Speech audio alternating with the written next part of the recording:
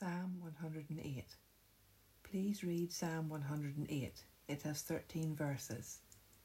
This psalm has parts of Psalm 57 and Psalm 60.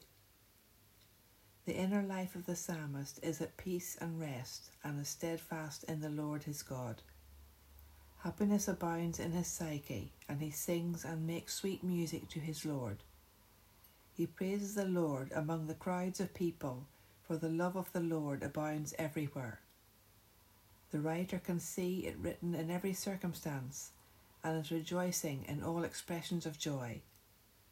The love of God reaches higher than the heavens, and his faithfulness similarly reaches to the skies.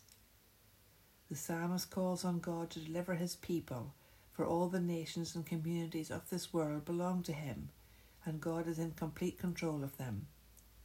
God has spoken from the holy sanctuary and says that he alone will measure out the lands that belong to him and decide who lives there and what they will do.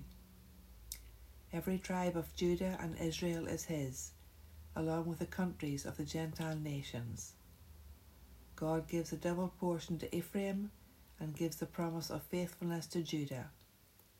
The enemies of the Lord are defeated, Philistia, and the comfort of Gilead belongs to God. The writer asks who will lead the people of God to the place of refuge and plenty, the city of God. Who will find Edom a place of contempt where Esau was doomed to wander? He knows the Lord will be faithful even when his people are not. They have wandered away and served other gods, but the Lord will restore them and not leave them in penury and trouble.